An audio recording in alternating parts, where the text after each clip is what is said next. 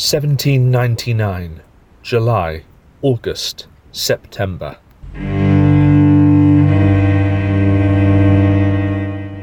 Three months in which the Allies' pivot north to Switzerland fails thanks to a fight back from Massena. And Massena just drew up his artillery and skirmishers and just knocked holes in the Russians for the entire day. The British team up with the Russians in a bid to stir up Holland. This massive Allied force is pretty much back where it started, almost exactly in some instances, so they've achieved nothing. And in Egypt, Napoleon Bonaparte wins another victory for the French against the Ottomans before sneaking off in the night on a fast ship back to France.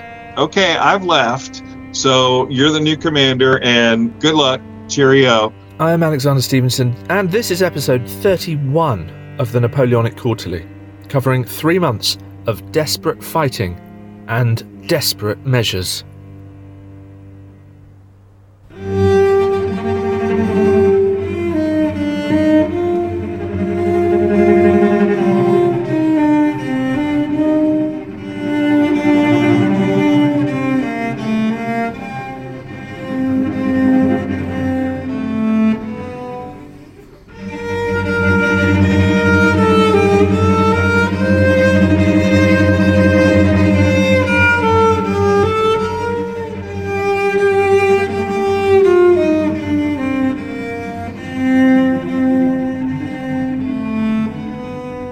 Hello! The Napoleonic Quarterly takes the epic conflicts of the 1792 to 1815 period 3 months at a time, and for this episode we'll hear from David Hollins on how things soured for Suvorov and the Russians in the Alps, Charles Mackay on French forces' latest victory against the Ottomans in Egypt and what Bonaparte did next, and Phil Ball on another farcical British landing in Holland. If anything you hear in this episode prompts any questions or comments to form in your mind, then please do send us an email. It's napoleonicquarterly@gmail.com. We're on Twitter, which is definitely still called Twitter and not anything else, at Napoleonic_Q. And on Facebook, we've got a Facebook page too. Not to mention patreon.com/Napoleonic Quarterly. A big, enormous, fulsome thank you to our new line of battle captains, John Warmouth, Luke Eggleston, Rob Griffith. Thank you all. And a few more patrons to be mentioned at the end of the episode as well. Well, joining me now, as usual, are Professor Emeritus Charles Esdale of the University of Liverpool and Professor Alexander Mikaberidze from Louisiana State University, Shreveport. Charles, I hear you've been dicing with death once again. Yes, it was, as somebody said, it was a shelf and safety issue. or even a bookcase. It's a very professorial way to nearly die, I must say. A bookcase nearly falling on you.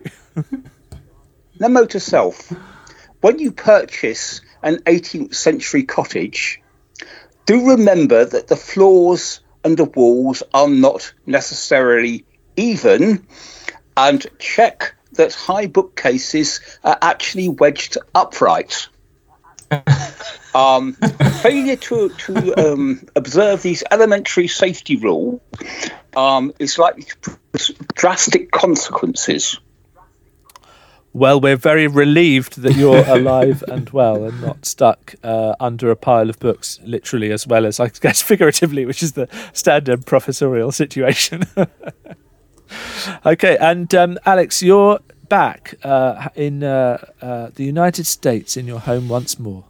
Absolutely. Finally, after weeks of travel and research, I've landed back on the shores of Louisiana, and I can't say I'm enjoying the summer heat, which is atrocious here, but it is good to change kind of the pace and relax a bit. I have about 3 weeks left before the start of a new semester, so time to maybe do some readings just for fun because I have a busy writing and research schedule in the fall. And of course, you've been very busy at the moment because you've got a little one in the house that you're looking after, Alex. Is that right? Thank you, Alex. You might actually hear her in the background, but my wife and I, we are fostering children, and we have, an addition to our family, a lovely 1-year-old baby girl, full of life, energy, and demands. So don't be surprised if you suddenly hear her crying or giggling in the background. A guest appearance from her would be very welcome indeed.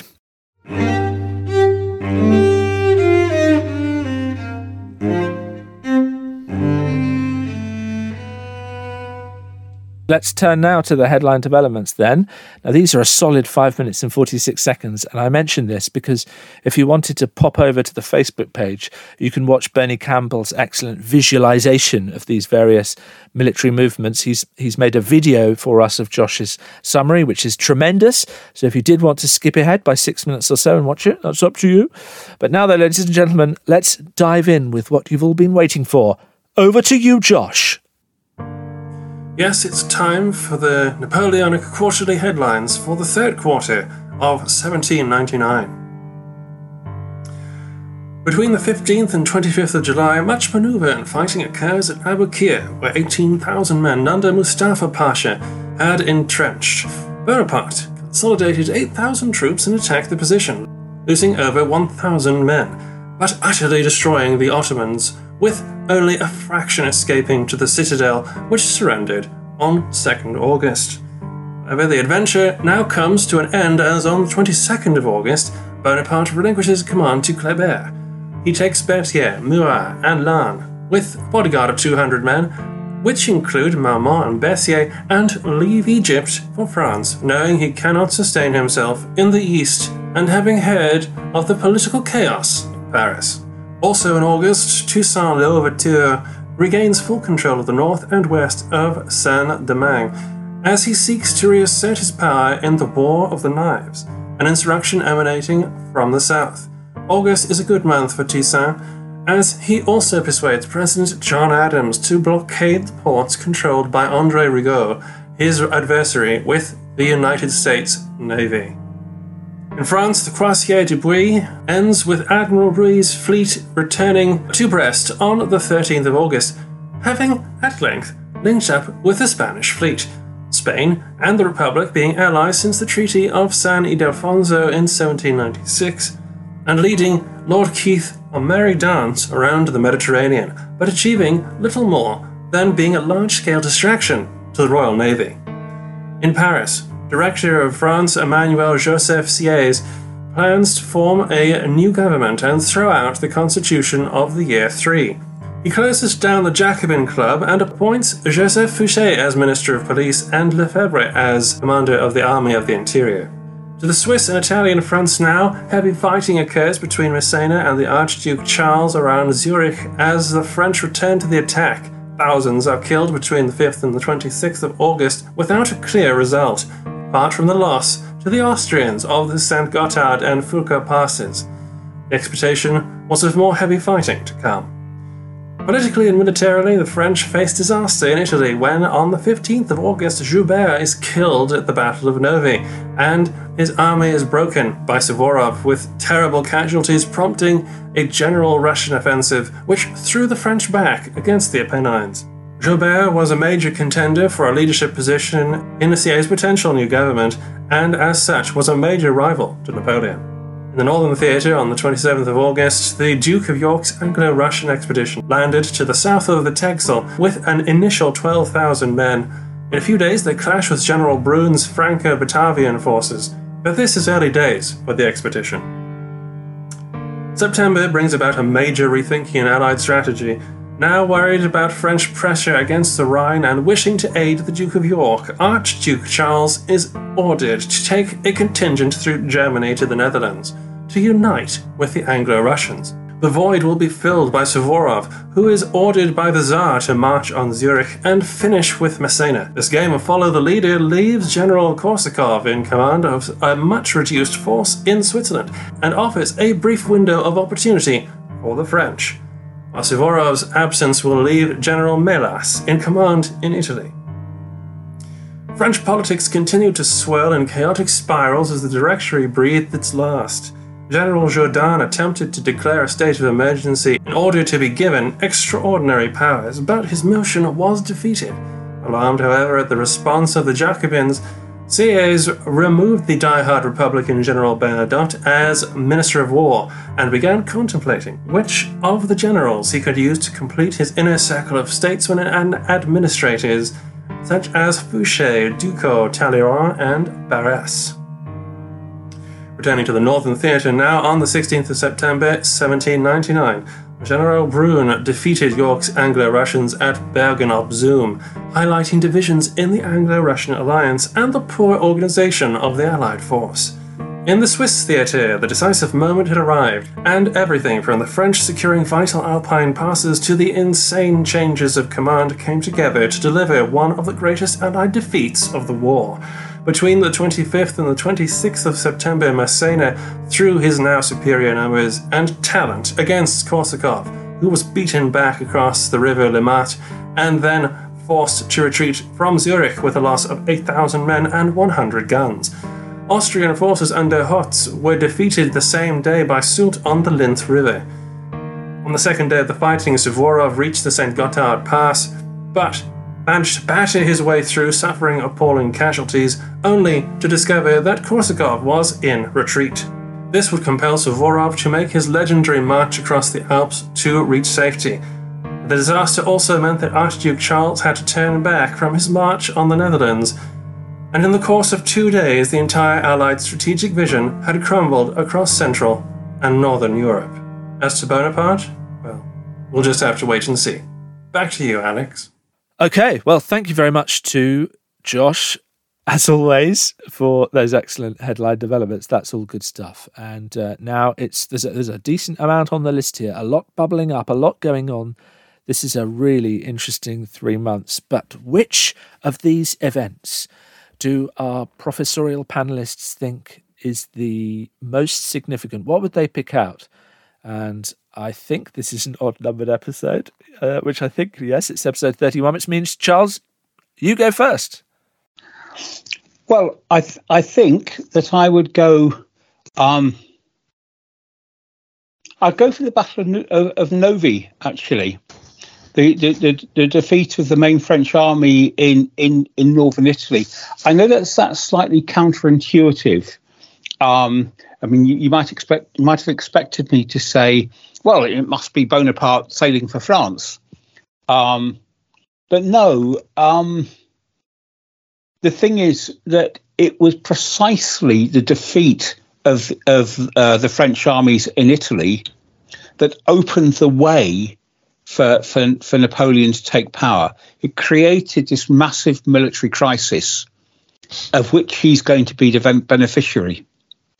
The other thing I'd say, of course, this is a theme to which I often return, yet again, it shows that Ancien Regime armies were perfectly capable of beating French revolutionary ones. The idea of inherent French military superiority based on political developments in France is something that can be challenged over and over again. So anyway, yes, the Battle of Novi. That's a really interesting one. Okay, and it makes sense. What about you, Alex? Well, that's a very interesting period that actually, in many respects, unlike some other periods, we have so many to choose from. My initial, I think, inclination is to choose Napoleon's escape from Egypt and return to France, right? It starts in August, it will be done by October, so it will be kind of crossing over to the other episode. But I do want to point out that there are, if you let me, Alex, I will go beyond the list of events that we have mentioned in the introduction and choose maybe a couple others that are maybe in the long term even more important than the ones that we've discussed. So we shouldn't forget that it was in July of 1799 that French officer Pierre-François Bouchard was digging on the outskirts of the Egyptian town of Rashid, or Rosetta, and discovered the Rosetta Stone, which is, as we all know, key to discovering the so much of the knowledge about the ancient world and the beginning of the Egyptology. So I think in some respects, part of me wants to choose that as the key event of this period, although it will not be realized. But another part wants to move away from the very Eurocentric point of view here, and also mention that in this period we see the beginning, the summer of 1799. We see the beginning of the infamous Russian-American company, which would be a Russian equivalent of the British East India Company, which is established in the summer of 1799 by an imperial decree, and which will play such an important role in colonization of Alaska, extension of the Russian power in North America. So the beginning is right here in this episode. So I think this is a way to say that a lot of interesting things are happening all at once. It definitely feels like that. Those are two really interesting, different perspectives on what's coming up. Neither of you went for the fighting in Switzerland and that whole palaver, which is all very well, actually, because we'll be talking about it in a little bit more detail now. Let's unpick that and for our first segment. And to help with that, once again, we've got David Hollins back. David is the author of a number of Osprey books on the Austrian military in this period. And here he is now, beginning with a description of the state of play at the start of this 3 months.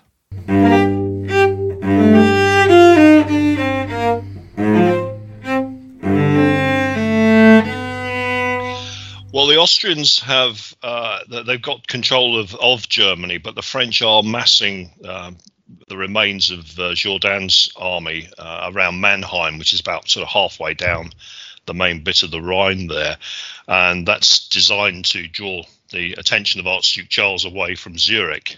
But Charles is at Zurich and holding the eastern part of Switzerland. Suvorov has cleared Italy, except for Genoa, and then there's a whole series of citadels within various cities down as far as Ancona that are under siege by the Allies. So that's the situation there. And the most famous citadel is Mantua, which of course Napoleon had spent 8 months over trying to take, and it had been under blockade since the beginning of May by Krai.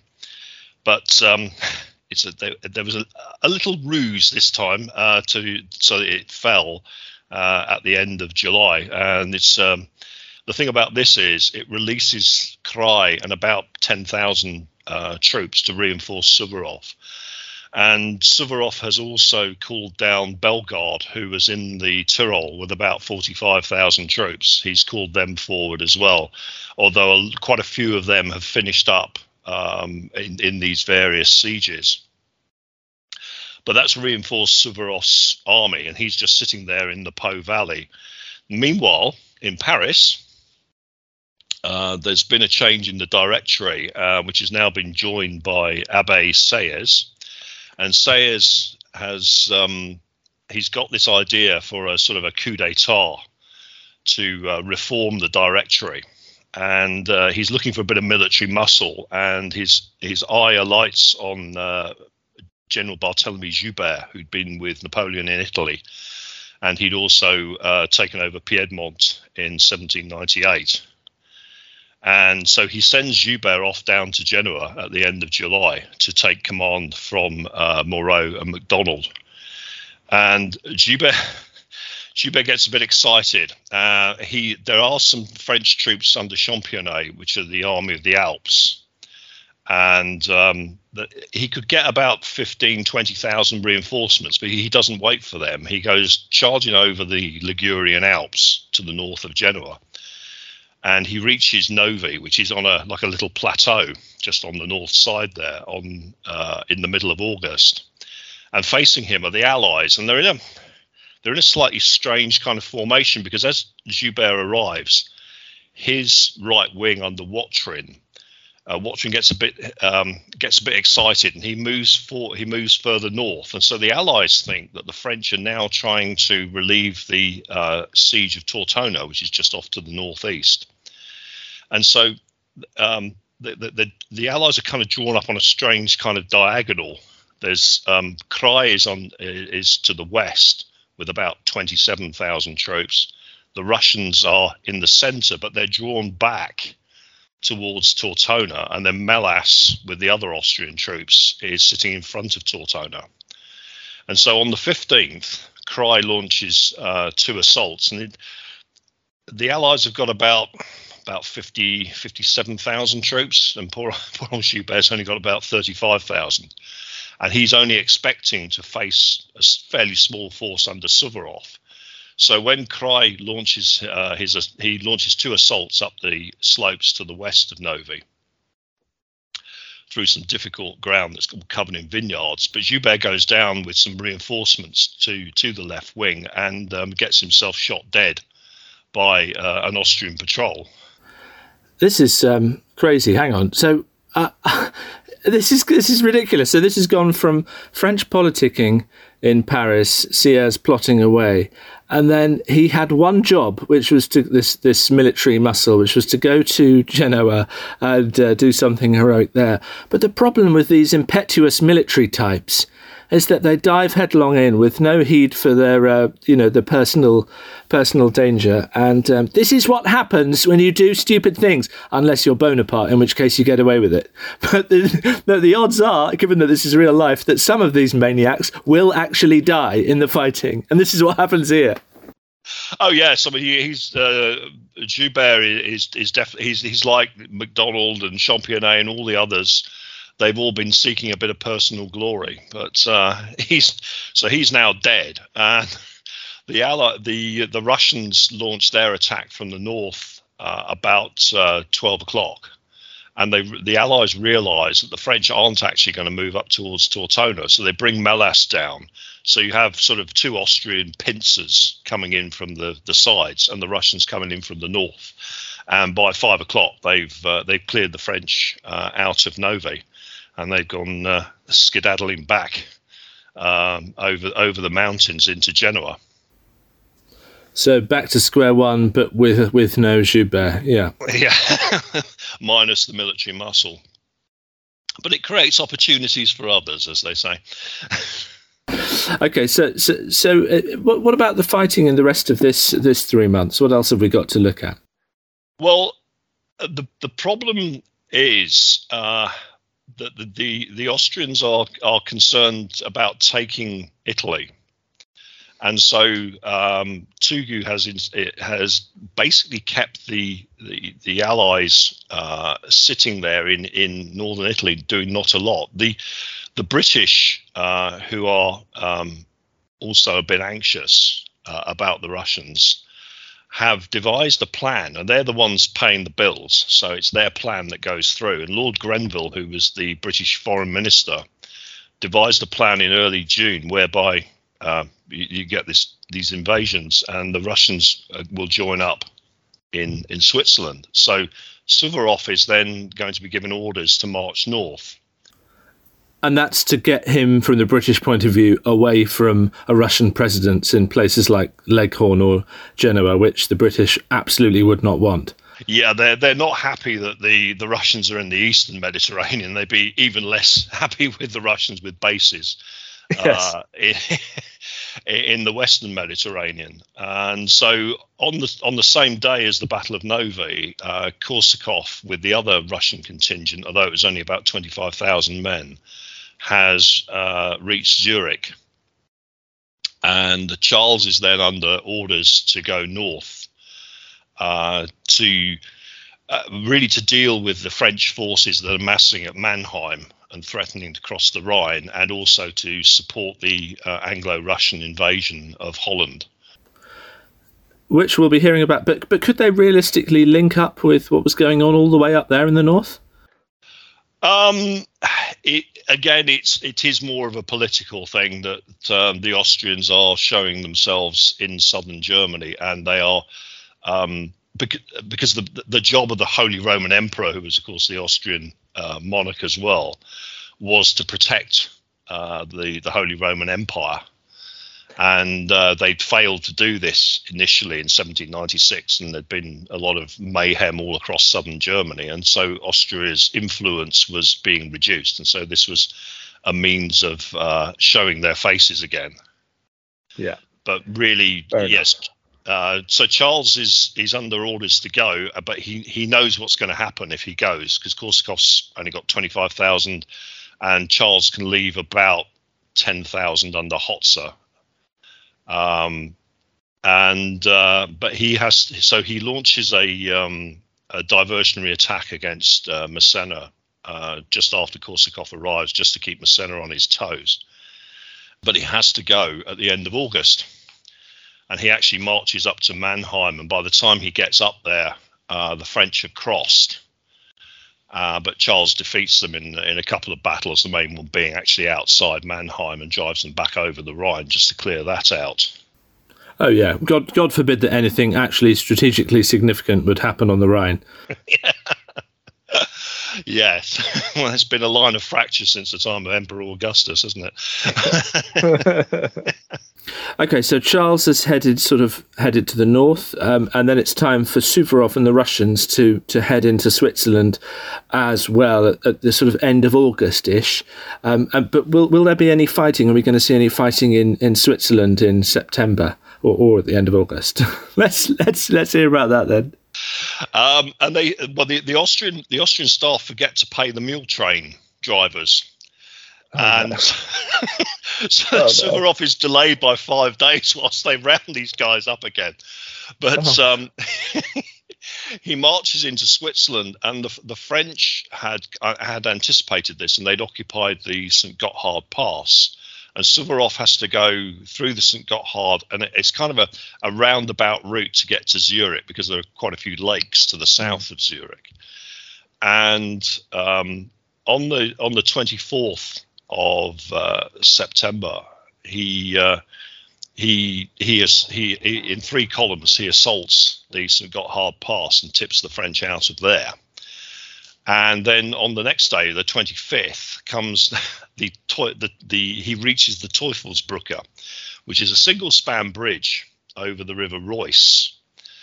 And there's a painting, a very famous painting, that shows the Russians trying to attack this bridge, which the French have broken. And they're under fire from the French, and it's all terribly heroic. And actually what happened was the French had about 1,000 men on each side of the gorge. And the Russians sent some troops up and evicted them from the western side of it. The French had some temporary bridging across, so they went back across the bridge, across their temporary bridge, through all the bits and pieces in the river, along with their artillery, and retreated. And then the main column came up, and it had an Austrian pioneer company, and there were some Russian craftsmen amongst the infantry. And they built what's called a Laufbrücke, or a flying bridge, which is basically 2 long pieces of wood and some trestle platforms, and just marched over it. So that's actually what happened at Teufelsbrücke. Wow. But suddenly it's become this heroic action by the Russians under fire from the French. Yes, that's not quite right, is it? Because actually, there was a pretty clear riposte. Okay, let's hear about Zurich then, and how that pans out. And of course, you described the terrain in the last episode, so here we are again. Yes, it's on the same day as Teufelsbrücke.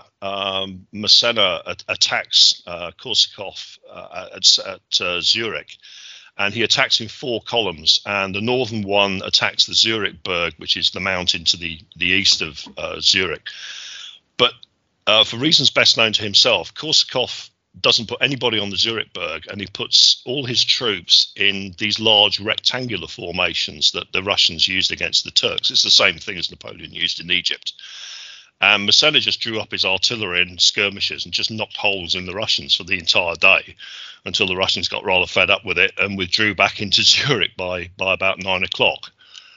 But the key thing was Soult, who's come down from Germany. He's got about 15,000 men, and he goes down to the bottom of Lake Zurich, which is about 40 kilometers to the southeast, and he attacks Hotzer. And Hotzer also manages to get himself killed early on in the fighting. And so they scatter the Austrian forces quite quickly and start coming up the eastern side of the lake. So Korsakov is now in Zurich.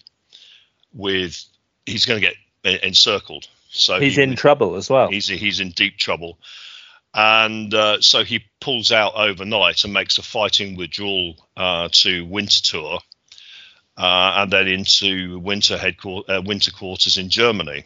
And so Suvorov on the next day gets as far as Glarus, which is about 65 kilometers southeast of Zurich. So he nearly made it.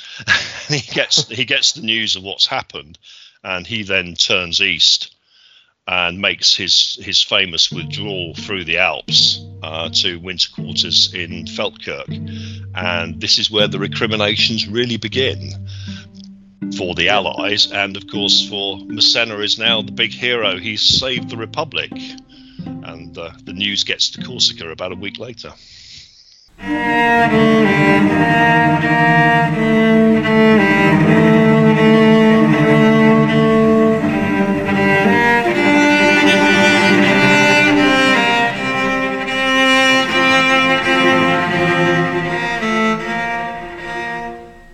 Thanks very much to David, and those recriminations beginning gulp.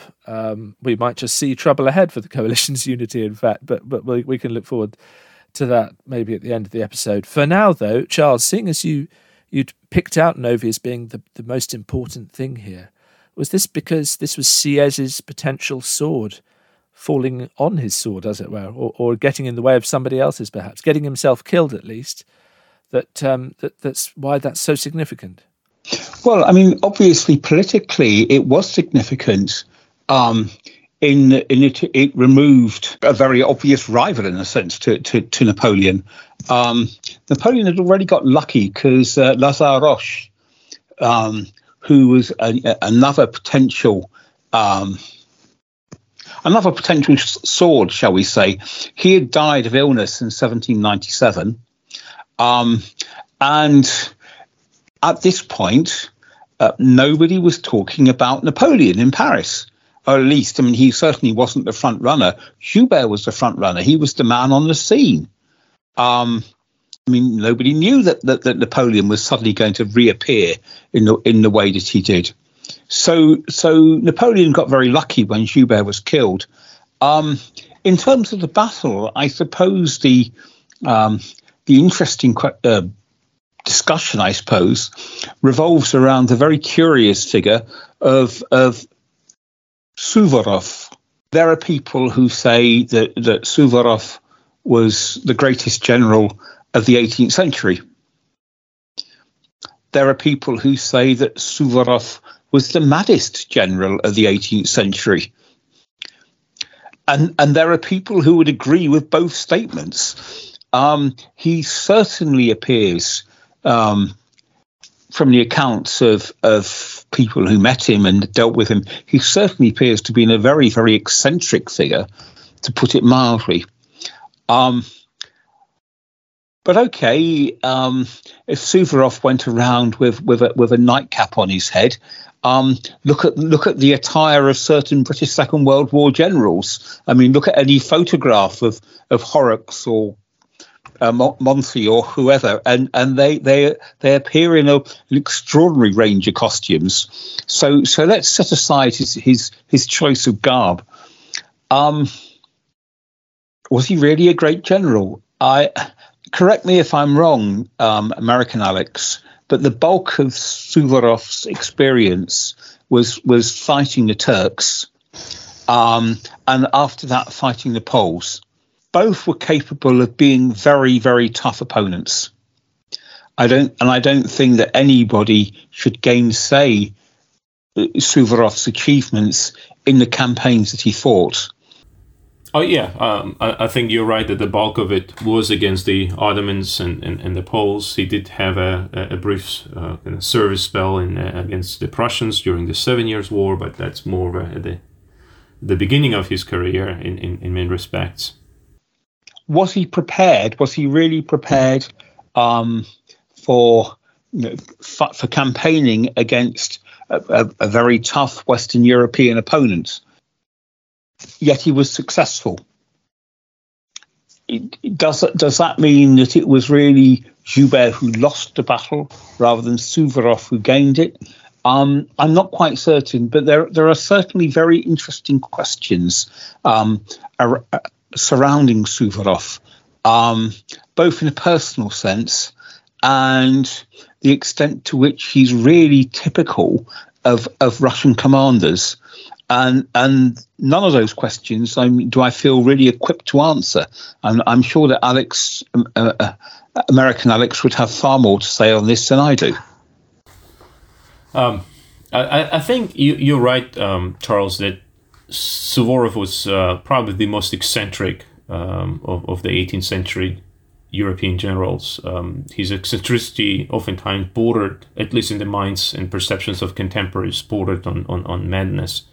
But there was a clear rationale to that madness. So I'm having grown in Soviet Union, Suvorov was lionized in the educational system and portrayed as equal to Napoleon, and there was a lot of lamentations going that if only he had lived long enough, or if only the war had lasted long, so for the two of them to have met. And that would be an interesting matchup. But I agree with you that there are some aspects of Suvorov's career that leave much to be to discuss. Not the least, his involvement in the destruction of Poland, his involvement in the massacres at Praga, his actions elsewhere. For example, the suppression of the peasant uprising in Russia. So, we have to bear in mind that this, for all his...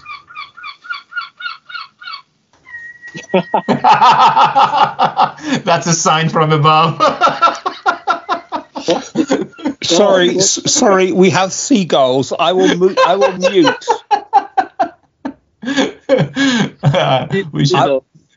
We should leave this in. It's a nice break. Okay. We've got a microphone live on Bonaparte's ship as he sails back at the final month. But actually, this was I wanted to transition from Suvorov to kind of piggyback of what Charles was saying, that Joubert's death at Novi and the battle as such is of such importance, because for contemporaries, especially in France, the Allied victory at Novi seemed as if the last hope of saving France was gone, and then France would be like in 1792 on the eve of being invaded once more. And there's a interesting issue of a French newspaper, Surveillant, that in late August of 1799 publishes an article in which it says it is the Bonaparte that we desperately need, and I think that article was a reflection of a common aspiration. Now we can debate how common this common aspiration was, but it was certainly common in the higher echelons of the French government that on September 10 the Directory made the decision to actually recall Bonaparte, which, as we know, that the decision would be conveyed in a form of an order that never reached Bonaparte, but which will allow him, upon his return, to kind of find that safe or safely navigate the pitfalls of being accused of desertion and abandonment of a command. Well, I tell you why this 3 months is a little bit confusing, actually, because what you're really bringing out here is that all those gains of 1796, those French gains in North Italy, have gone, and that's Suvorov and his quirky genius, plus the Austrians and the ancien regime approach doing pretty well there. You've got that on the one hand, but on the other hand, in Switzerland, and by the end of this quarter, Massena has come back, beaten Korsakov, retaken Zurich, and re-established and done a lot better. So it's a bit choppy, and there's no one clear sense of direction overall. It's almost as if both sides of this conflict have something in this 3 months to be very grumpy and jumpy about, that they can each start getting worked up in their own ways. And maybe we should just briefly take a look at the Allied side of things, where we have had this shift north. Suvorov sent over the Alps, over St. Gotthard Pass, as David was describing, to try and help with Switzerland, and then Archduke Charles being sent further north. None of that really works out. But it's that seems fairly significant in its own right as well, as that strategic shift. Would you agree, Alex, that this was really just because of British cash, basically, just trying to say, no, we definitely don't want the Russians in the Western Mediterranean. Thank you very much. No, I wish it was that simple.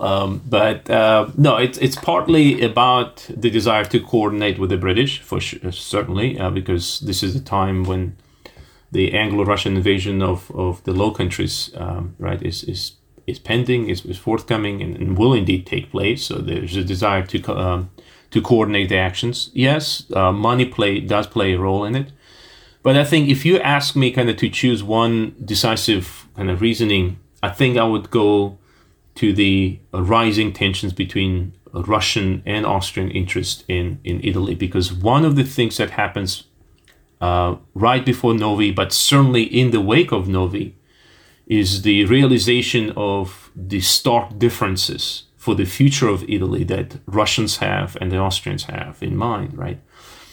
Paul intervened into local Italian politics far more vigorously than Austrians expected, and his interventions was designed to restore what he believed was the legitimate governments. So essentially the governments that the French overthrown, or the Bonaparte overthrown 3 years earlier.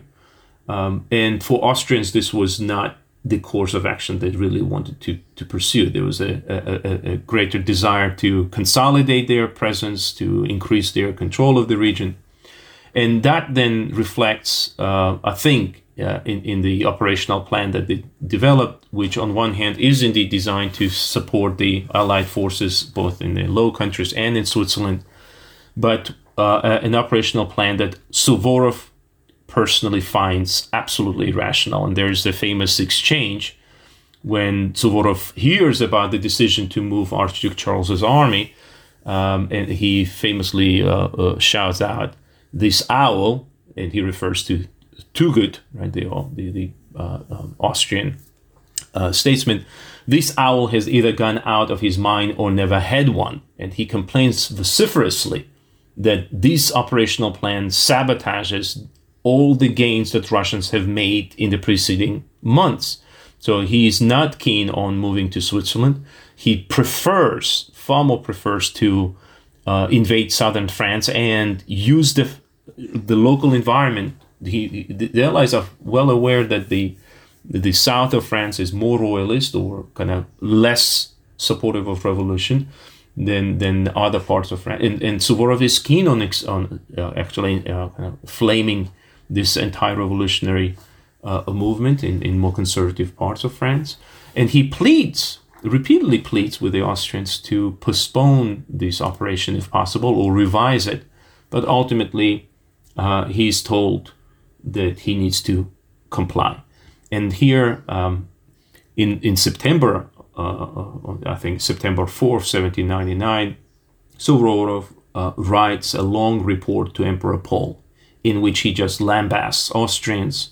And if I can cite a quick kind of citation, he says that Austrians are deliberately trying to waste away our great victories and achievements. They write to me only dour letters full of either reprimands or requests to report all military actions in advance.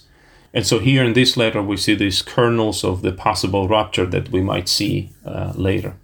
We might. Who knows? Charles?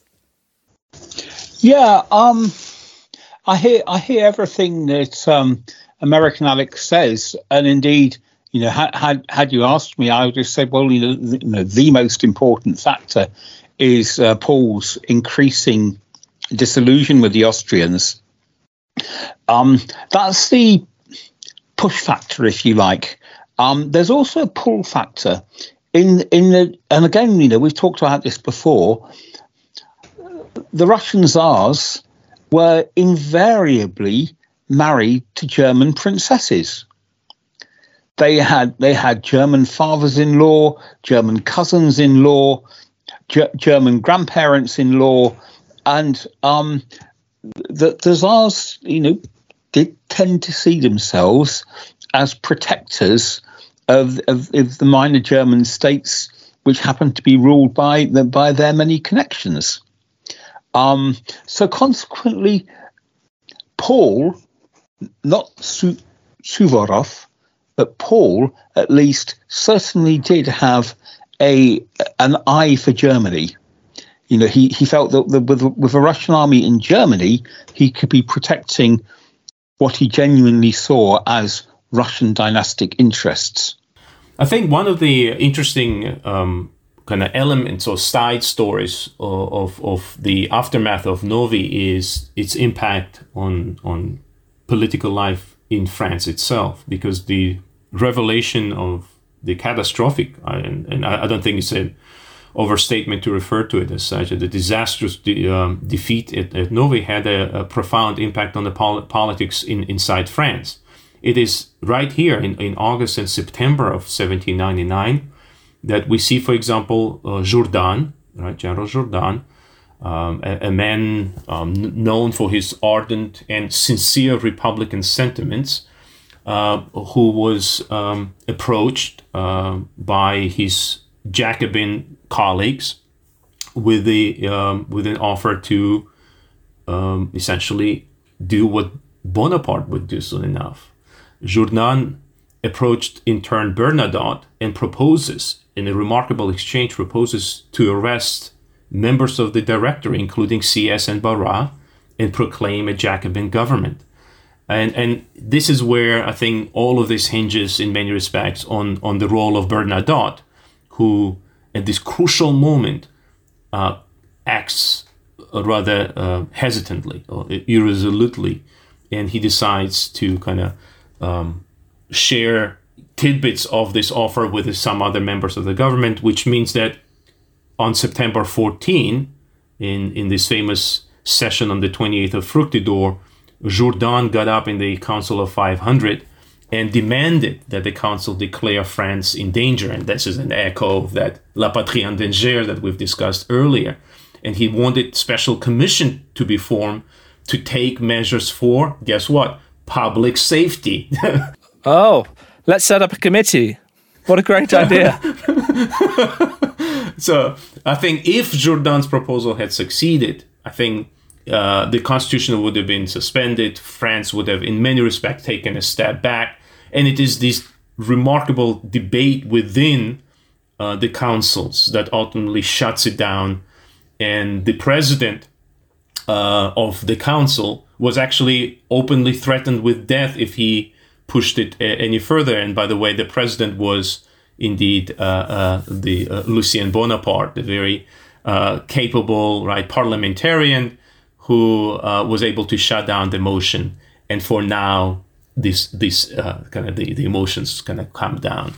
But it's a little bubble bubbling up on the surface and popping, and you can just tell that the temperatures are rising, the pressures are increasing, and tempers are boiling over here and there. Is that why Bernadotte was removed as Minister for War then?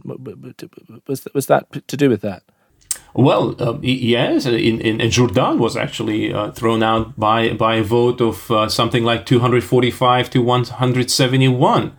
There were resignations of other officers, and there were Jacobins who were organizing demonstrations in the streets of Paris, including in the Place de la Concorde. So I think you see here those tensions bubbling, as you pointed out, and who knows where they will take us this fall. Well, and if the French politics couldn't cope with anything more, they've also got to deal with the imposing threat of a British landing in the Netherlands in this 3 months as well. So let's see if that's going to add further pressure, or if we just need to get the Curb Your Enthusiasm music out as we hear about how this goes for the British. Well, it's Phil Ball again. We've heard Phil coming back now. He's talked us through all sorts of operational amphibious calamities by the British throughout the 1790s. He's back once again now, though. And here's another first for the Napoleonic Quarterly. Okay, brace yourselves, everyone. As you'll hear, I asked Phil to explain the motivation behind the British decision to move against the French in Holland and just talk us through all of this. And guess what happened? He just talked non-stop, without hesitation, repetition, or deviation, more or less, for the entire 10 minutes or whatever it was. What you're about to hear is a magnificent monologue. Phil is so good at this, though, so sit back, relax, and enjoy the blunderings of the British on yet another botched landing.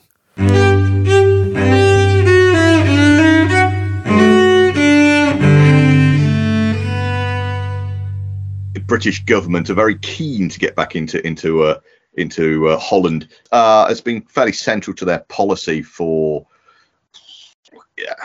most of the 18th century is to be allied with the Dutch. They like to be allied with the Dutch. They see them as similar people.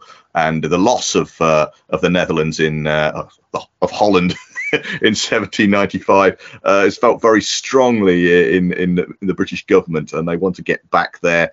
And they've been sold this idea that the Dutch are ready to rise in support of the return of the Prince of Orange, and this will be very handy because, as usual, Britain is thinking that we'll just send a couple of troops, they'll land, there'll be this rebellion, then we can send them on somewhere else to do something more useful. And it's a good use for our Russian allies who have promised us 20,000, 30,000 men, depending on the circumstances. Might be some Swedes involved if we're lucky. We can draw Prussia back into the war. Strategically, it's looking very appetizing for the British government. Also, they're hoping to help the Austro-Russian forces in northern Italy and Switzerland by drawing forces away from that area to deal with this direct threat to France. Basically, if we can land 30, 40, getting on for 50,000 men in Holland, then obviously that's a threat to France itself, and indeed it was seen as such when they finally landed. So Pitt and Grenville are pretty much the prime architects of this plan. They grab their favourite general Abercrombie and say, right, you're off to Holland. I think it's the 12th of August they set off.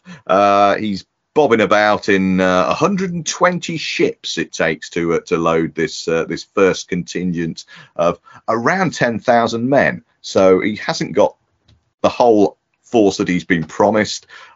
He doesn't think he's got enough to do what he's being told to do, and he's got this list of places that you might like to go.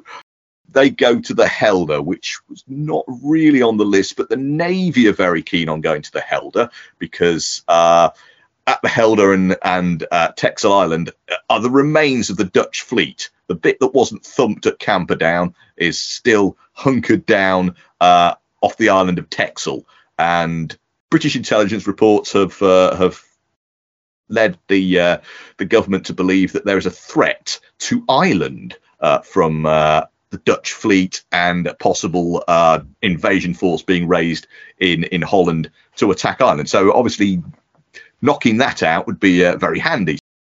The place that they've landed is the place where they like the Orangists the least.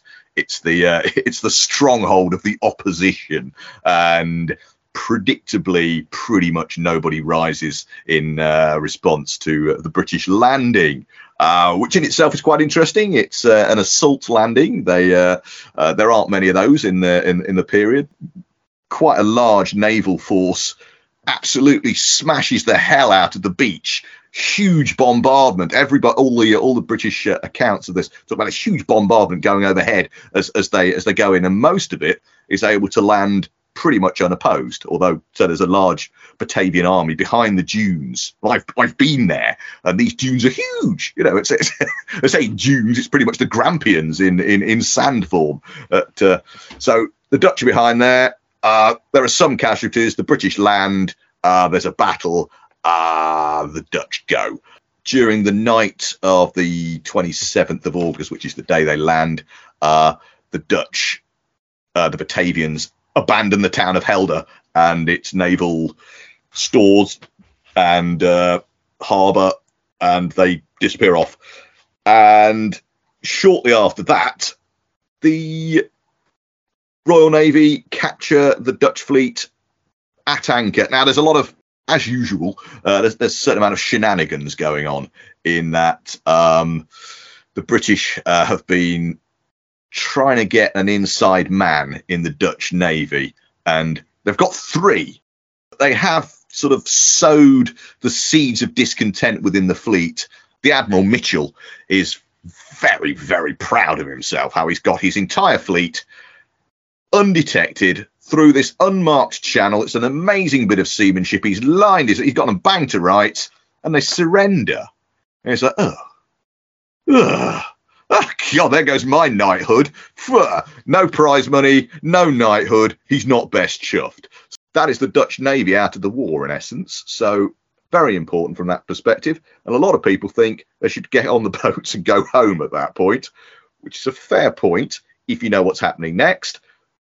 But at that stage, obviously, haven't achieved any of the strategic objectives of this expedition. The Dutch haven't risen. The French are still there. The French haven't even sent that many troops to deal with the threat. So it's not really done what it's supposed to do. They stay there and they dig in. He's only got 10,000 men. He's been told that the Dutch are going to rise. They haven't. He's been told that the Dutch army are going to come over in droves. That's not what they were told to expect. So he doesn't know what's in front of him. Apparently, the defences of Amsterdam are completely open on that side, but no one's told him that. So he digs in, and the French start to arrive in numbers, and together with the Batavians, they try and push him out. But he's got a very strong position on the Zuip Canal. And, in spite of the usual French heroics, there's stories of grenadier officers with their sabres between their teeth diving into canals to try and get across and attack the British. But this position is basically a fortress. It's got canals and dikes all around it, and he's dug in, and he's basically couldn't winkle him out of there for all the tea in China. So Abercrombie stays there. He doesn't go any further, but they can't get rid of him either. A bit of a stalemate ensues, but very shortly after that, our old pal, the Duke of York, turns up to save the day. He turns up with the next contingent of British troops, and the Russians also turn up. So they've got, at this stage, I think around over 30,000 men, 38,000, I think, might be. So pretty big army for us for this period. And York, being York, decides he's that's it. We're not going to skulk behind our barricades anymore. We're off. We're going to seek out the French and beat them. He comes up with a typically elaborate plan. 4 converging columns set off, and everyone's supposed to be going at dawn, which is a fairly amorphous time, of course. And there is some suggestion that there might have been a miscommunication based on the difference in time. Having read the accounts, it seems more likely that certain elements in the Russian army, having been on the boats for quite a long time, quite liked the idea of they peel off and do a bit of looting in the nearby villages, and it escalates, and they just commit more troops to this, and they plough on along the dikes. Basically, it's a straight road. They just thunder along, and there's actually an account from a British officer who's with them. So talking about this wild assault. So they go in with the bayonet, they shove the French out. They're shooting in all directions, including at each other. They're bringing up the artillery. Also, some friendly fire going on there, and they get to the village that's their objective. They take it, and they're like, well, where are the British? Well, the British are all stood in lines waiting for, 0 hour. We're not there yet. Hello. I can see firing. What? Who's firing? No one's supposed to be firing. We're not supposed to have gone yet. But the Russians sat there waiting for the lose impetus, and the French come around and outflank them, and the Russians get pushed back. Then there's a bit of fight. It's a messy scramble. The British do all right on their side, but without the Russians punching through, there's not really a great deal of point to it. And Abercrombie has been sent in a massive wide arc, supposed to cut the enemy off as they're retreating. As they don't do that, his slant is a bit redundant as well, so he also falls back. So at the end of the day, this massive Allied force is pretty much back where it started, almost exactly in some instances. So they've achieved nothing really. Bit of practice for the troops.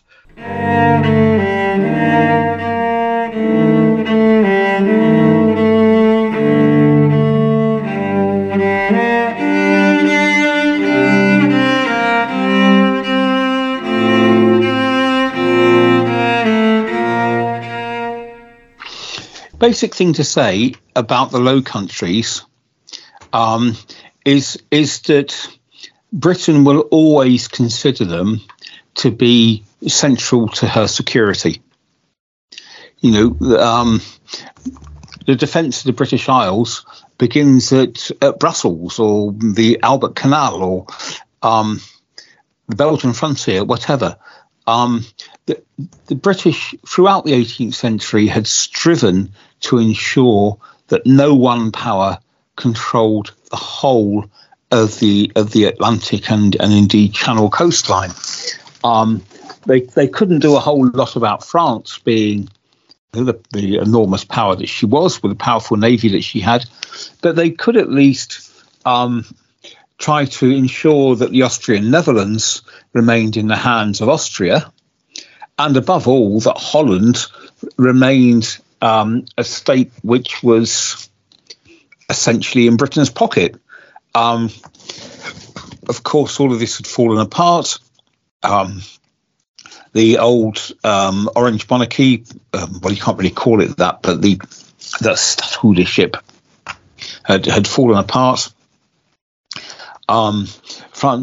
France had taken over, Holland had become a satellite republic, and of course Britain's excluded, and still worse, the Dutch have gotten a very large fleet. So operations in Holland are always going to be of great interest to the British. And what's more, it's the sort of thing that they are set up for. They can obviously operate close to the sea. They're not going to have long supply lines. They can make use of their naval superiority. So Holland matters to the British. And secondly, Holland is a place where they can get at the French. But is it going to make any difference? Not as far as I can see in the short term. Had the British been able to capture Antwerp and push as far south as that could have been a real game changer. But there was very little chance of them being able to do that. What was really the point of them being there? I suppose the answer to that is, well, it was political. The British were actually doing something rather than not doing anything. Well, I tell you what, talking of politics, Charles, and here is something to push back at you, because you've often talked when the French walk in and are disappointed by the lack of Republican excitement that erupts in places like Rome, etc. Well, here the British rock up in Holland, and there's very little interest in this opportunity to step away from the Batavian Republic and embrace the Oranges once again. So is this an example of general apathy in response to a military arrival just being, maybe that's just what happens, people just don't care that much? Yes, I mean, I think it is very much a case of apathy. The British didn't exactly win friends and influence people. Their troops pillaged, were fairly badly behaved. They didn't turn in a very good performance. Why should any sort of solid, sensible Dutch burgher rally to the cause of a monarch whom they may well have felt dubious about in the first place, but who clearly hasn't got very much in the way of effective military support. With regard to Dutch public opinion in general, you're always going to have the same pattern. You're going to have a sort of 10% at one end who are fanatically pro-Batavian Republic. You can have 10% at the other end who are fanatically anti-Batavian Republic. And you've got the 80% in the middle who are merely trying to make their way and they make whatever compromises they need to make. Now, such people can't be relied upon to come out in revolt against Batavian Republic.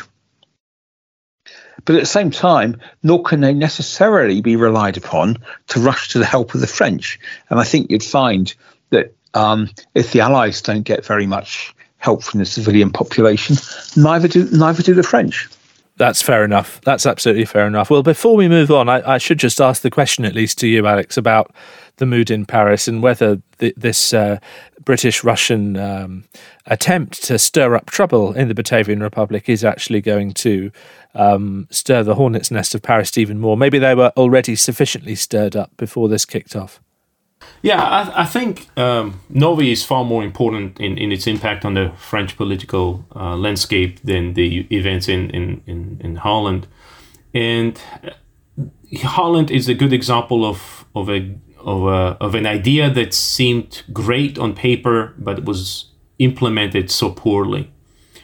And if I've looked on from the Russian side, and you see logistical challenges that they have been grappling with to conduct an expedition that would have taken Russian troops to the furthest point up to that moment, right, up to the furthest point from the Russian borders in the west. So that that is logistically quite a challenging enterprise.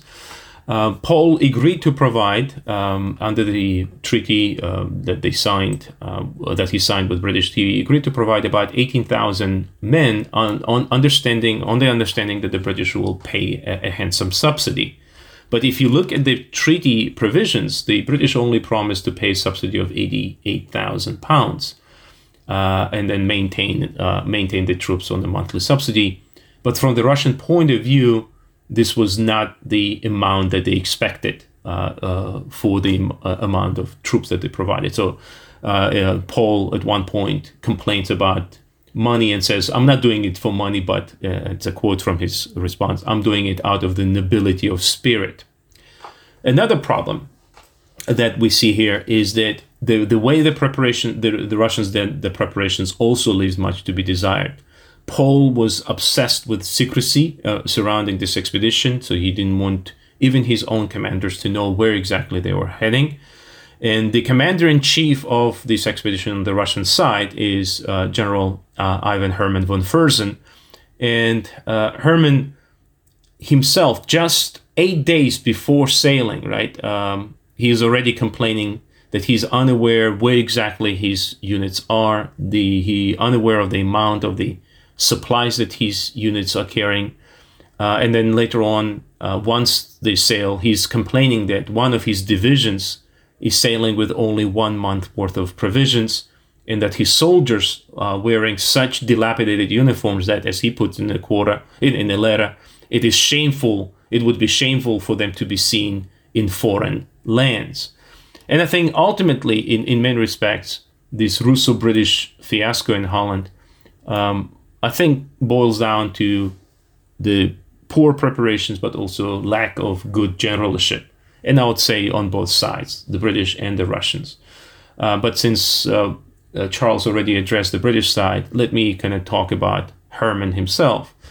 Hermann was an experienced commander, but a solid one, but rather unimaginative. And Duke of York actually has a nice description of him as a willing, well-disposed and well-informed man, but he also points out that in many respects, Hermann was always anxious since he was in the shadow of Suvorov, who was beloved by soldiers, whose star was shining so brightly. And Duke of York was right. Hermann's defeat and ultimately his capture will overshadow everything he has done in his life. Okay, well, thanks for that, Alex. Let's now move on to a completely strategically irrelevant theatre. This is why we've saved Egypt until last, because it's got nothing to do with what's actually really mattering in this 3 months. But there is plenty of drama, actually, on the Lower Nile in this 3 months. We're all hoping Charles Mackay, who'll be talking us through it, will be turning his PhD on Andros Juno into a book. Juno is mentioned briefly here as Charles talks us through more fighting, more bloodshed, another triumph for Bonaparte as the Ottomans look to establish a bridgehead near the mouth of the Nile.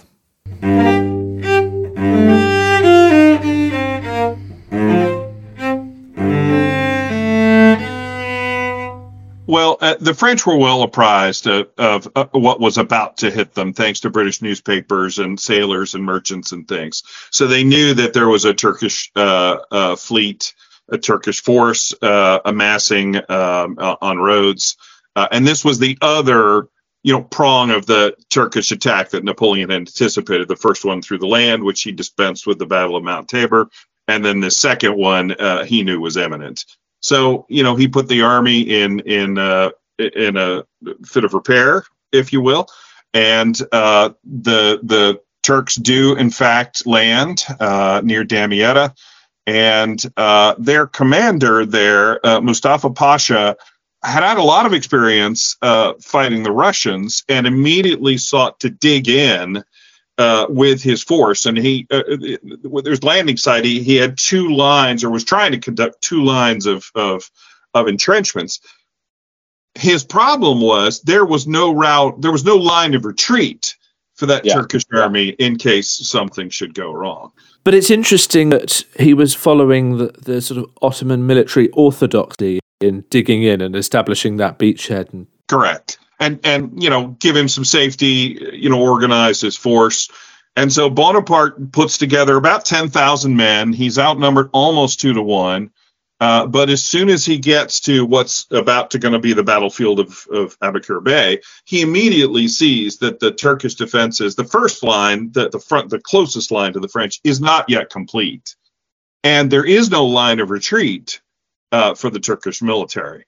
And so, right away, it's just go. All frontal assault right away. And the French carry that first line at the Battle of Abukir, which happens on 25 July, 1799. They carry that first line relatively quickly. However, the second line proved to be a little bit of a tougher nut to crack. And really what blows it open, literally, was a fantastic cavalry charge by none other than Joachim Murat, who launches the cavalry at a vulnerable spot.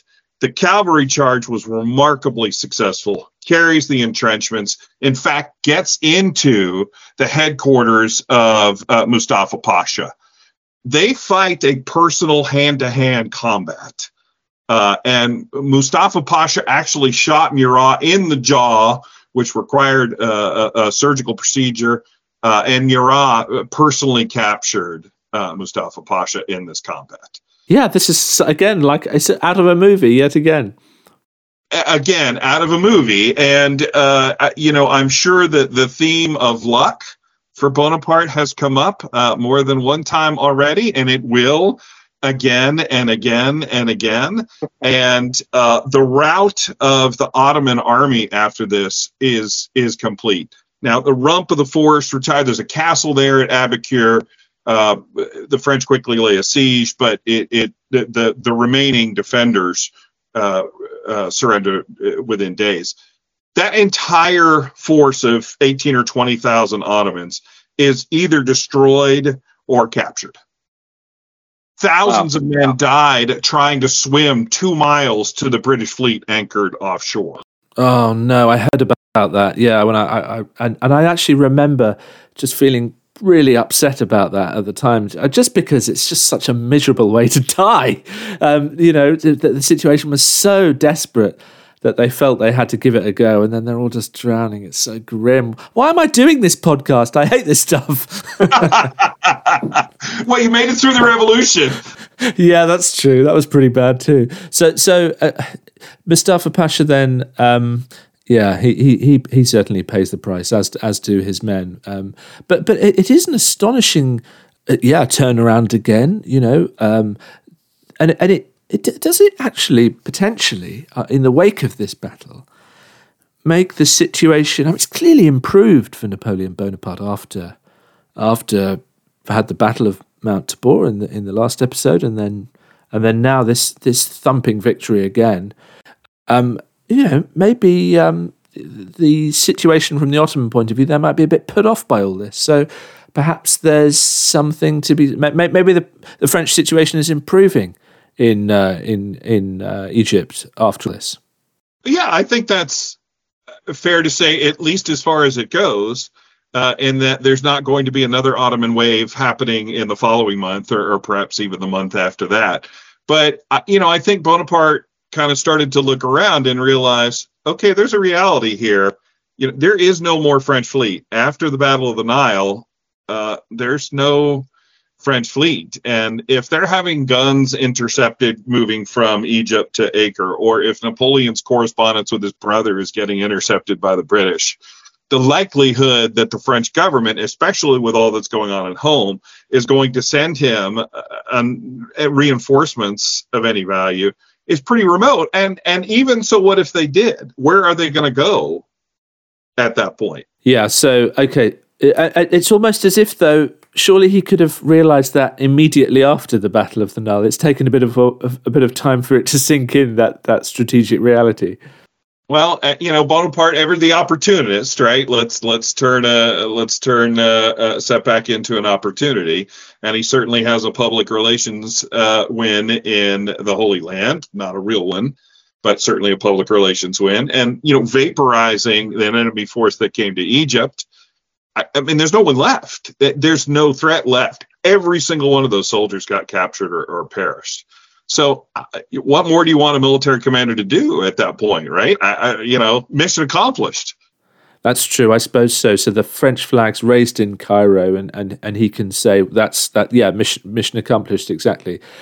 So then the suggestion that the question about intent in his mind when he makes this decision to depart at the end of August, and he's then, I suppose in the final month of this quarter at sea, trying to keep his fingers crossed and dodging the British.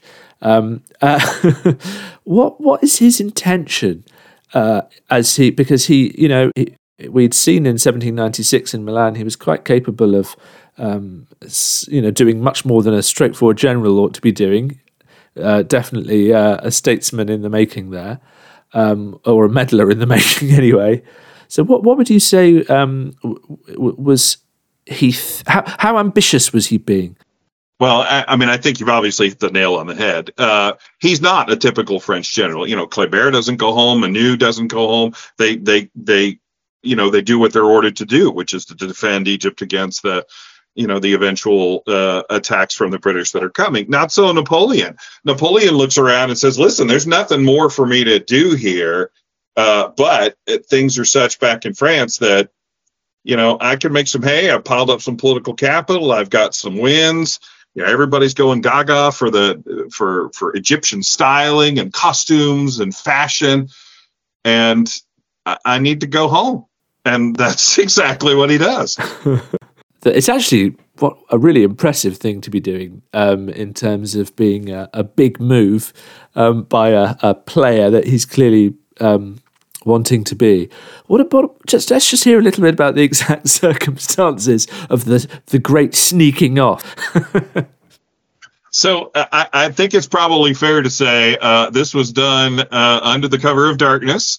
Napoleon gathered his closest associates, his brother-in-law, Murat. He's got Laon there with him, Berthier, of course, General Bonn, and several others. And he makes a plan to sail off. Kléber is going to be the new commander.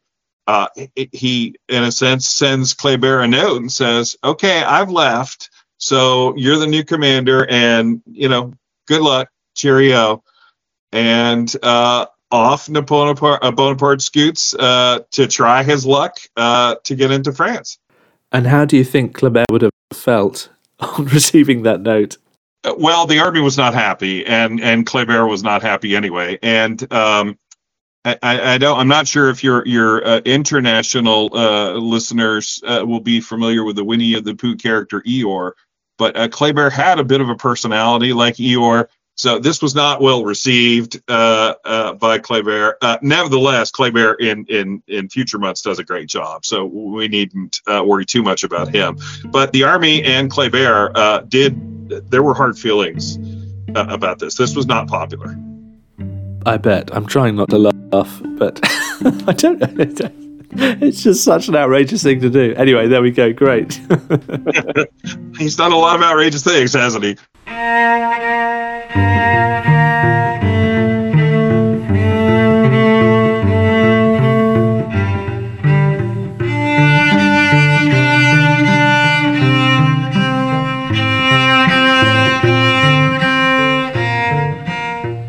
Well, good luck to Eeyore for the future months, and we'll have to see how Kleber does in clinging on there for the French forces in Egypt. And thank you to Charles for talking us through that. Maybe that's where we start this, actually, with a question mark about, with Bonaparte's departure, what does that mean for the French situation in Egypt now? It's been a full year since the Battle of the Nile. So they've been a bit stuck for 12 months, but they're still there for now. And actually, they've won another big victory against the Ottomans. So they've, at the very least, bought themselves a little bit of time.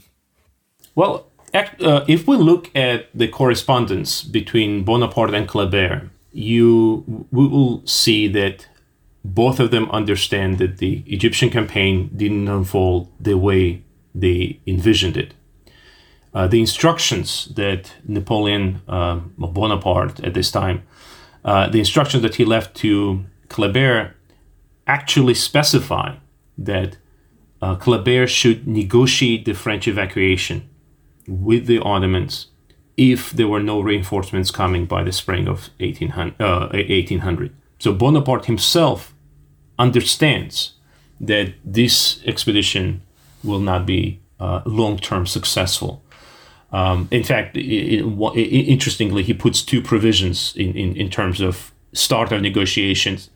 If there were no reinforcements coming by spring, and if the French losses to the raging plague epidemic continue to exceed 1,500 people per specific period. And so rather than wait, Kleber, who's been arguing for evacuation all along, Kleber already in mid-September actually invites the Ottoman side to engage in negotiations, because he understands the longer he waits, the more challenging it will be for the French to get out.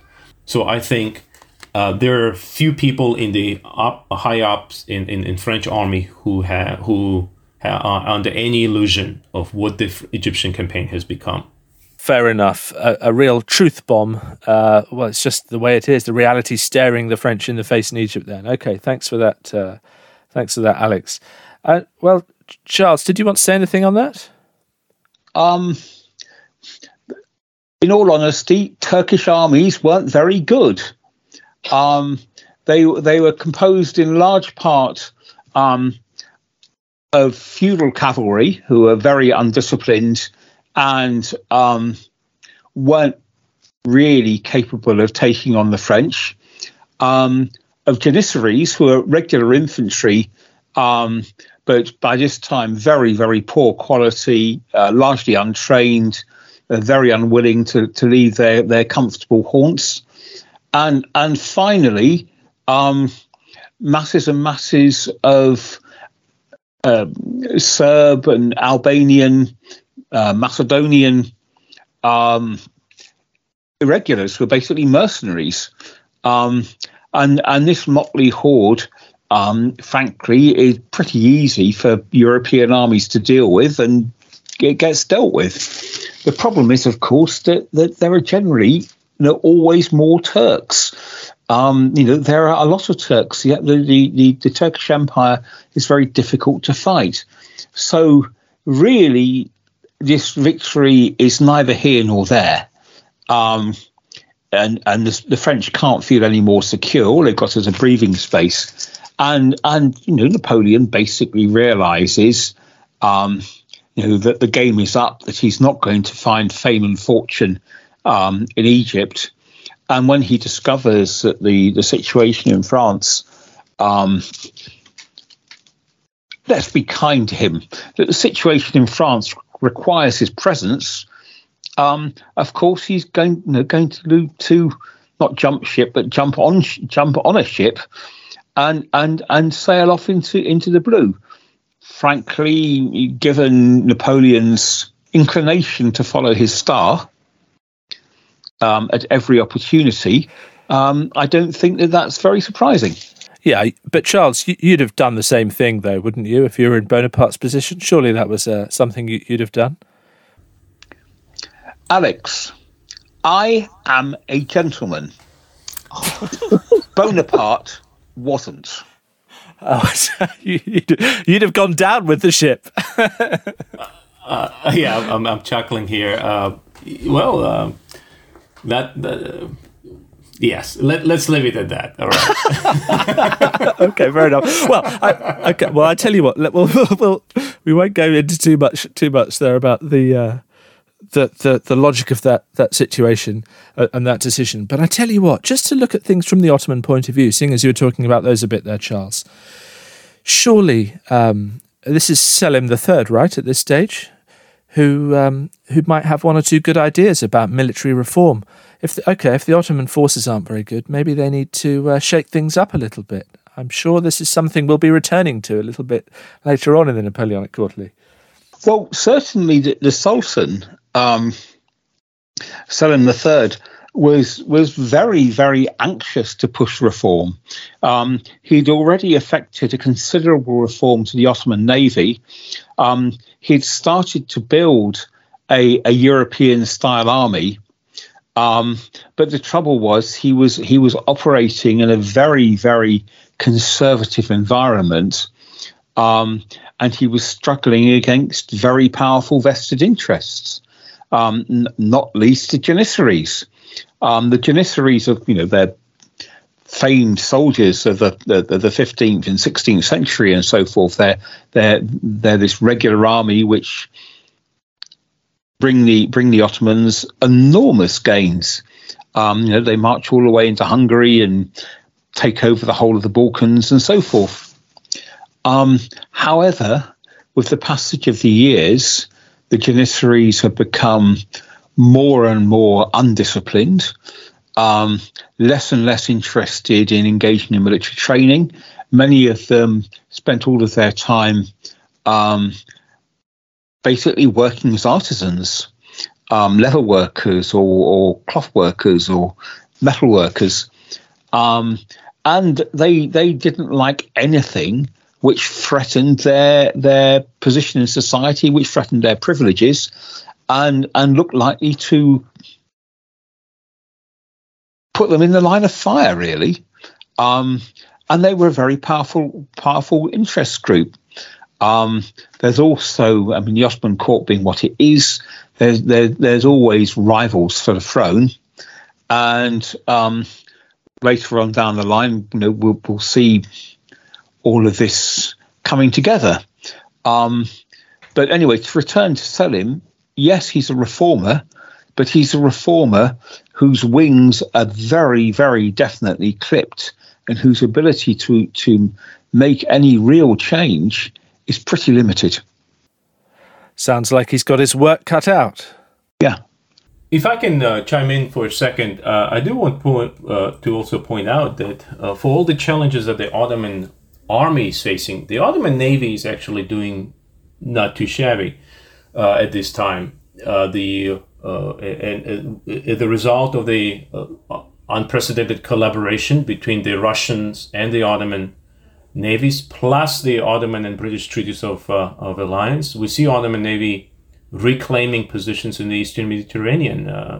Well, let's not forget that the Ottomans were able to retake Ionian Islands, and they were able to rebuild their navy by the fall of 1799. And ensure that even after the defeat of the Anglo-Ottoman fleet, or the landing expedition in the summer of 1799, that defeat didn't alter the outcome of the war. Yeah, I'd certainly agree about the Ottoman fleet, but I mean, there's a couple of points to make there. I mean, first of all, Selim set about reforming the fleet well before the time that he set about reforming the army. There's simply more time to get things going. And secondly, when he's reforming the fleet, he's not up against the massive vested interests. I don't know very much about the Ottoman Navy, but I don't think it carried that much clout, and certainly not as much clout as the Janissaries. So consequently, he's simply able to do more and get further. And in a sense, it's a real shame that he wasn't able to do more with the army. Yeah, I agree.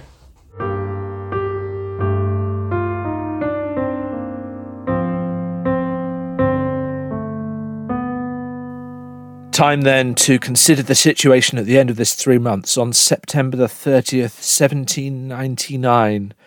What would people in the capitals of Europe have been talking about? Let's put Paris to one side for now and look at the Allied side, and the question of whither the Austrian and Russian and British alliance, I suppose. Would people have been realising by the end of September that it looked like the shelf life of this particular coalition was starting to look quite short? Yeah, I mean, I think that anybody who had any knowledge of the wider strategic situation would have been, at the very least, concerned, if not actually beset by worry. Paul, was increasingly turning his back on the coalition. There had begun to be links between him and Napoleon. Between him and French envoys, I think. I can't quite remember, forgive me. But the point is that Paul is certainly drifting apart from the coalition. And that is becoming clear. So that is, a very, very worrying development as far as anybody, with any information in the Allied camp is concerned. I think that's a very interesting point that you're making, Charles. And in terms of what the people were thinking, I cannot but marvel if most people of Catholic background were more preoccupied maybe with the fact that on August 29, 1799, Pope Pius VI passed away, creating a vacuum at the helm of the Catholic Church.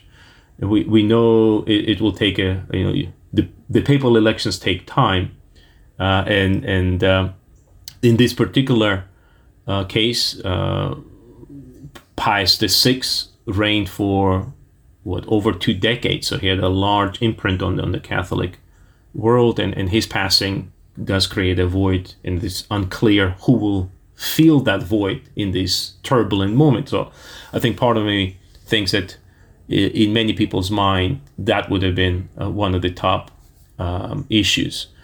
As for the coalition, I don't know whether the fissures that we are aware of, internal fissures, were as public at the time.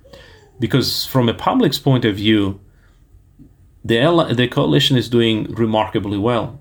They've defeated the French in a series of battles. Yes, there's a setback at Zurich, but it seems that the coalition should do better against France than ever before. And the fact that there is this internal political ramblings inside France, and we already discussed the rising Jacobin threat, the seeming political shenanigans of CS and others, that France is not as united as before. So maybe this is a moment when France will be taught a lesson. Well. Okay, that's really good then. A good point to leave things hanging. We'll see how that develops in the next episode. But also then the question of whither French politics. And if we look at things from the French perspective, this has been 3 months, as we've talked about, where temperatures have risen and things are bubbling up. People wringing their hands at Joubert's death, and there's a lot going on here. So it's starting to feel very familiar, and a little bit like we've seen this before in the 1790s in French domestic politics. So where have things got to in Paris by the end of September, and what would people have been wondering about in terms of where French politics is heading in the final 3 months of the year? The last week of September would be such a roller coaster of a ride for anyone in France, because at the beginning, in the first 2 weeks of September, it seems like a dark and gloomy. It seems that French are losing. And then starting on September 1920, over the period of about 2 weeks, almost miraculously, everything will change, right? Brune will repulse the Anglo-Russian army in Holland. Masséna will win that great victory over Korsakov at Zurich. Then we have the intelligence of Suvorov, instead of invading France, heading across the Alps, and that the news of what will transpire in the mountains will trickle in, and all of that, all the news is good. On top of it, on October 3rd, if I'm not mistaken, the French newspapers will start already publicizing Bonaparte's yet another victory in Egypt. And so together, I think in the span of 10 days, last 10 days of September, your mood as a Frenchman could have shifted from that of desperation, apathy, or maybe depression to that of euphoria, realizing that France will not be invaded and that there is a glimmer of hope. So I think that's a very important moment in this time. So shifting sands here, Charles. How about a last word from you to finish the episode? Perhaps we should just turn to Britain. We've said very little about Britain in this episode. And I certainly don't believe in being Anglo-centric. But problems are mounting up in Britain. The period 1799, 1800, 1801, it's a time of great economic crisis. Britain was in a constant state of crisis, if you like, because of the impact of the Industrial Revolution. The Industrial Revolution is having a massive impact on people like handloom weavers, for example. The Industrial Revolution creates opportunities for some, and misery for others. So people like handloom weavers are already discontented because of the way their livelihood is being undercut by the invention of new spinning machinery and weaving machinery. When, in addition to this, you have a situation in which bread prices rise enormously, you're going to get social unrest, and that increasingly is going to become a feature in British thinking, or rather, if you like, the fear of social unrest is increasingly going to become a factor in Britain's thinking over the next few months. Well, that is yet another factor to add into the turbulence that we're seeing. At the end of this 3 months, it's 3 months, I have to say, in which at the end of this, sometimes we're teeing things up for what comes next, and it seems like it's all heading in one particular direction. It doesn't feel like that right now, going into October 1799, but let's see how things pan out in what I can guarantee will prove to be the dramatic conclusion of Season 4 of the Napoleonic Quarterly. That's coming up in episode 32 next time. For now, thank you to David Hollins, to Phil Ball, to Charles McKay for their segment contributions. Thanks to Ben Eckersley for the music. music. Thanks to Josh Proven for the headline developments and to Bernie Campbell for his visualization of them.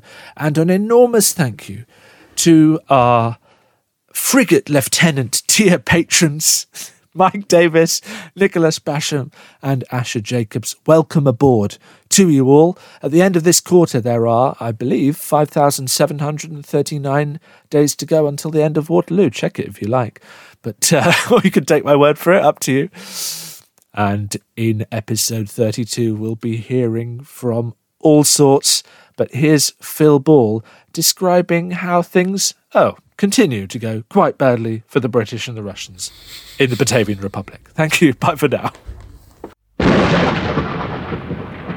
We can't smash through militarily. The French can't get us in this position. It's fairly impregnable, but we haven't got any food, so we can't hold it that long. This is now an increasingly unviable position.